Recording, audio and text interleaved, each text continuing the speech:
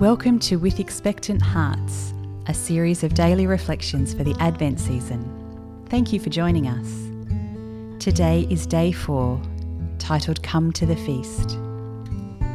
Our reading is from the Gospel of Matthew.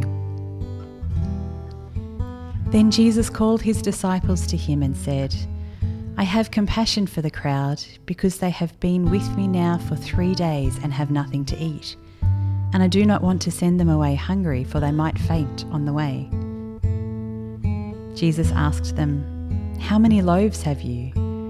They said, 7, and a few small fish.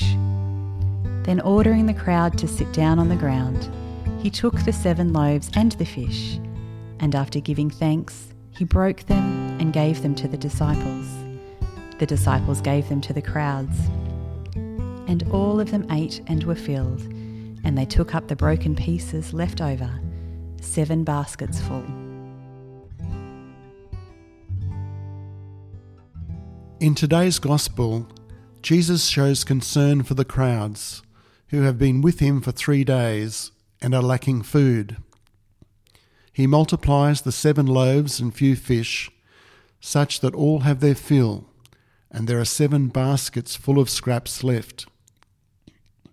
Today's text from Isaiah also speaks of being invited to share a banquet of fine wines and rich and juicy food, prepared for those who trust and hope in the salvation of their God.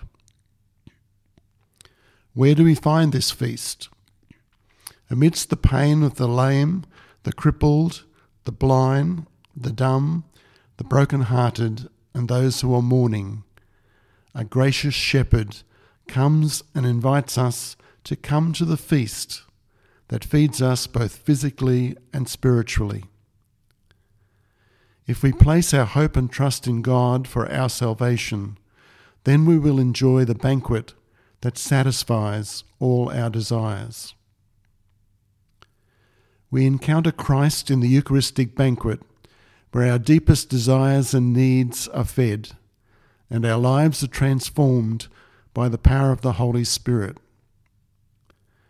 For our part, we need to come to the feast of heaven and earth, ready to lay open our lives in all their weaknesses, expectant that God's love and mercy will set us free and strengthen us for our journey. As we prepare for Christmas, much time, effort and money will be spent on banquets that will bring us much joy as we celebrate with family and friends during this festive season.